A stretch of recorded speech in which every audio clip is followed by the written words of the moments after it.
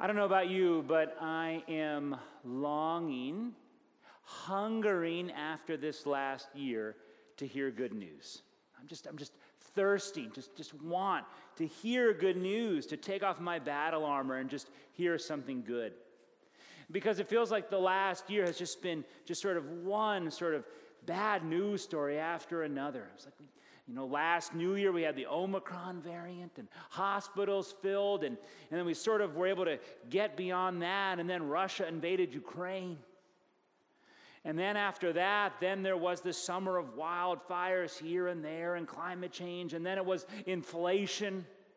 And then when we sort of maybe got through all that, then there was the fear of recession, and maybe when we got through that, then there were just, again, the immigrant crisis at the border. And then on top of all that, it's cold this Christmas, and newsflash, it's very cold in Minnesota right now, right? So, again, I think we're all hungry, longing for good news. And so if you're like me and that's where you find yourself, I invite you to come with me. Come with me out to the fields where the shepherds are and to hear the word of the angel to the shepherds. The angel proclaims good news of great joy for all the people. For unto you is born this day in the city of David a Savior, the Christ, who is the Lord. And I give you permission again to take off your battle armor and just feel the goodness of this and the message. And just again then see the heavens filled with the angels who respond in praise, glory to God in the highest, and on earth peace. Yes, again, we're hungry, and I invite you just to bask in that news. Now, for some of you, again, we're so sort of used to sort of just being inundated with sort of what's going on, not only in the world, but even in our lives, as we adjust to this kind of new normal, kind of uncomfortably. Then maybe for some of you, you'll say, you know what, okay, I'm happy to hear good news tonight, and well, I know though the real world's like not that great, so I'm fine tonight though for sort of like an hour to kind of pretend that everything out there doesn't exist, and I'm just going to cocoon myself in with like cookies and carols and like nostalgia and like pretend that it's okay. Right? This is one thing. Or maybe we want to transcend all of this sort of what's going on out there and kind of make Christmas the perfect ever. But I would like to take us back then to what happens before we hear the shepherds. For the way that Luke tells the story and what Luke gives us as a context shows that, yes, indeed, that first Christmas, there was a backdrop of, yes, indeed, news that was unsettling. For the emperor has decreed that there will be an enrollment, a census. And this is not simply some matter of basic administration. The reason why you do a census is because you want to raise taxes. You want to know how much revenue you can get. Rome needs to fund the bread and circuses to keep the people happy.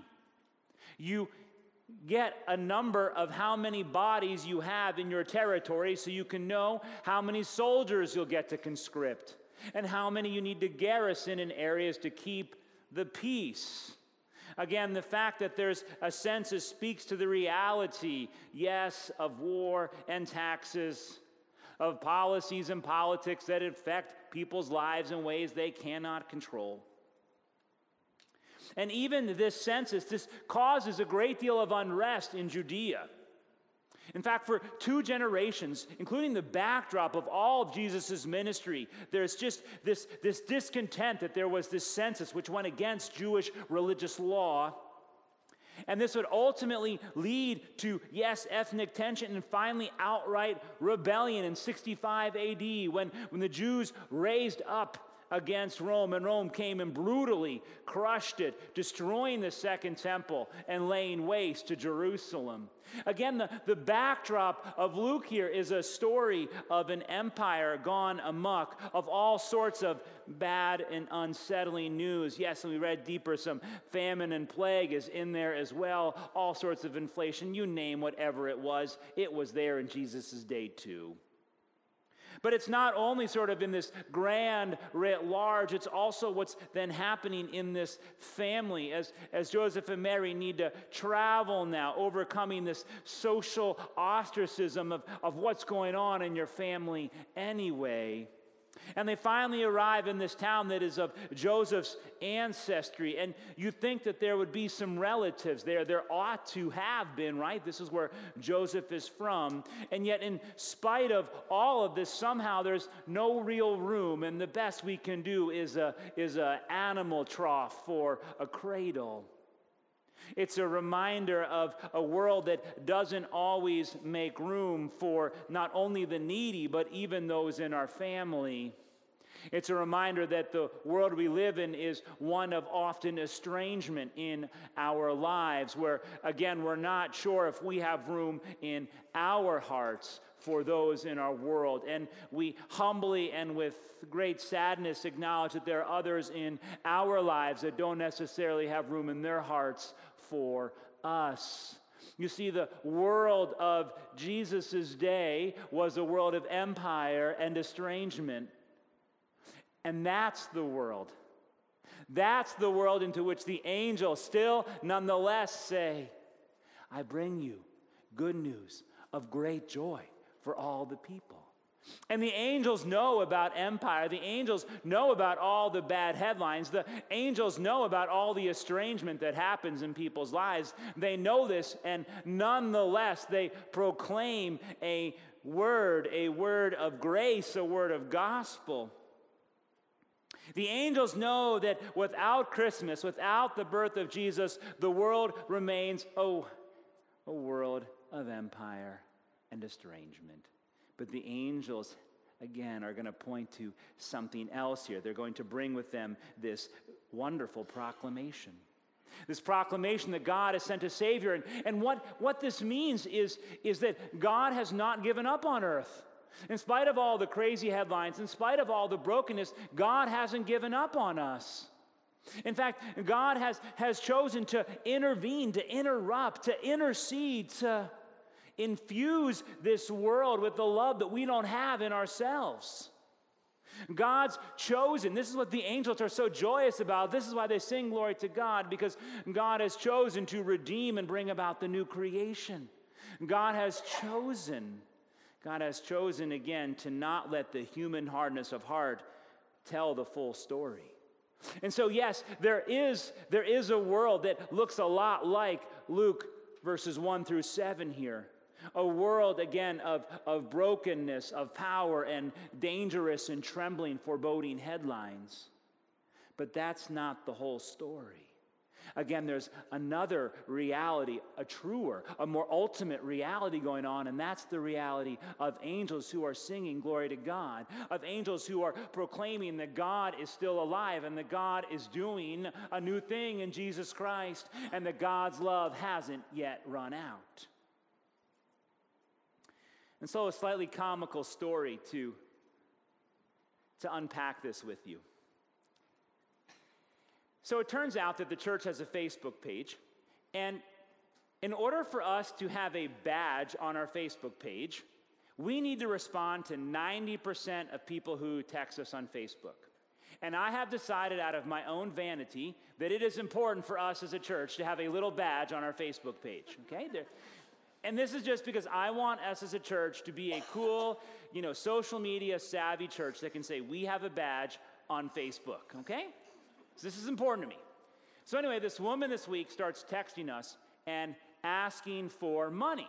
Now, I don't know this person, but I can't ignore it, because if I ignore it, then we go below 90% response and my badge gets taken away, okay? So I'm like, okay, so I start responding, and then suddenly I'm into this long conversation, and now I feel like I've got to give her something, right? I mean, I kind of led her along. So I'm kind of convinced it's a scam anyway, but again, I need my badge. So it turns out that this person wants to meet at a Walmart, okay? And no, actually not even meet me. They want me to do the banking through Walmart, okay? So I decide to go to the modern, sort of the modern empire, Wally World, right? That even Rome is jealous of their economic and administrative prowess. And I'm standing there in line at the refund kind of section, and I'm thinking to myself, I'm here because of my pride and because of somebody else's greed. But we're going to do this. Because I had this sense like somehow I was just kind of supposed to be there. I just had something, my spine, something was like, I'm supposed to be here. Well, anyway, the people ahead of me in line, they're wanting to return something. And for some reason, the empire of Walmart has decided that returns are not acceptable in this condition.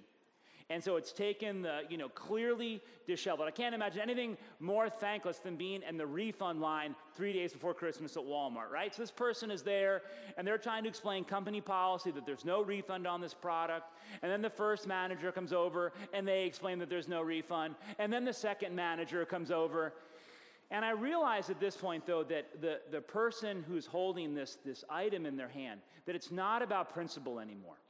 What's going on is that I can see that there's this sort of this shaking, and the person is saying, I need a refund because I need to buy a gift for my grandchild. And again, this was not about principle. This was really about this person needing something, which the three people from Walmart were not going to be able to give her. And so I interrupted. I said, excuse me, how much is that gift going to cost? And it was $19.99. And I said, you know what?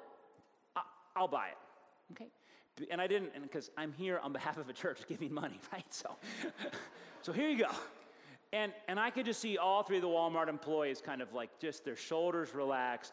And the family, they were just so appreciative. So appreciative. And as I sat there, I thought, you know what?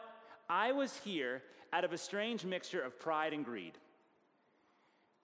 But there was actually somebody who really needed money. And there's no way that I could have possibly arranged life that I would have been there at that moment, right? I didn't know this person. Like, there's nothing about this was of like any sort of my conscious doing. And it was just this reminder that we're not alone in this world. Right? That the fate of the world actually doesn't just depend on us getting our acts together or having the tinsel or lights or cookies or anything at Christmas all in order. But God is doing a new thing. God is choosing to love the world again in Jesus Christ.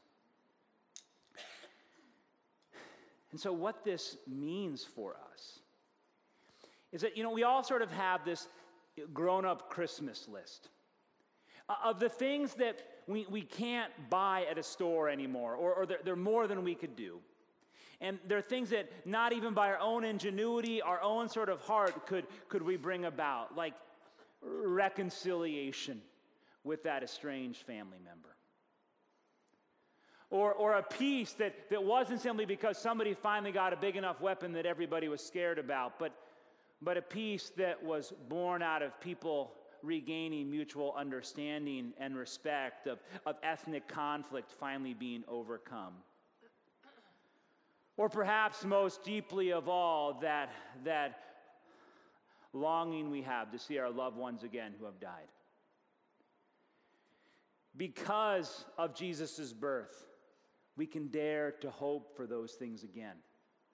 Again, because of Jesus' birth, because there is the dawning now of the new creation, we can dare to hope for those things that are greater, require more than just simply our love can bring about. And so, to all of you who are longing for good news, I invite you to come with me. Come with me out and hear the shepherds proclaim that the new creation is dawning, that there is good news of great joy for all the people, that God has not left us to our own devices or our own heart, but God has instead given us Jesus Christ. And so then with all of creation, we can sing glory, glory to God in the highest. Amen.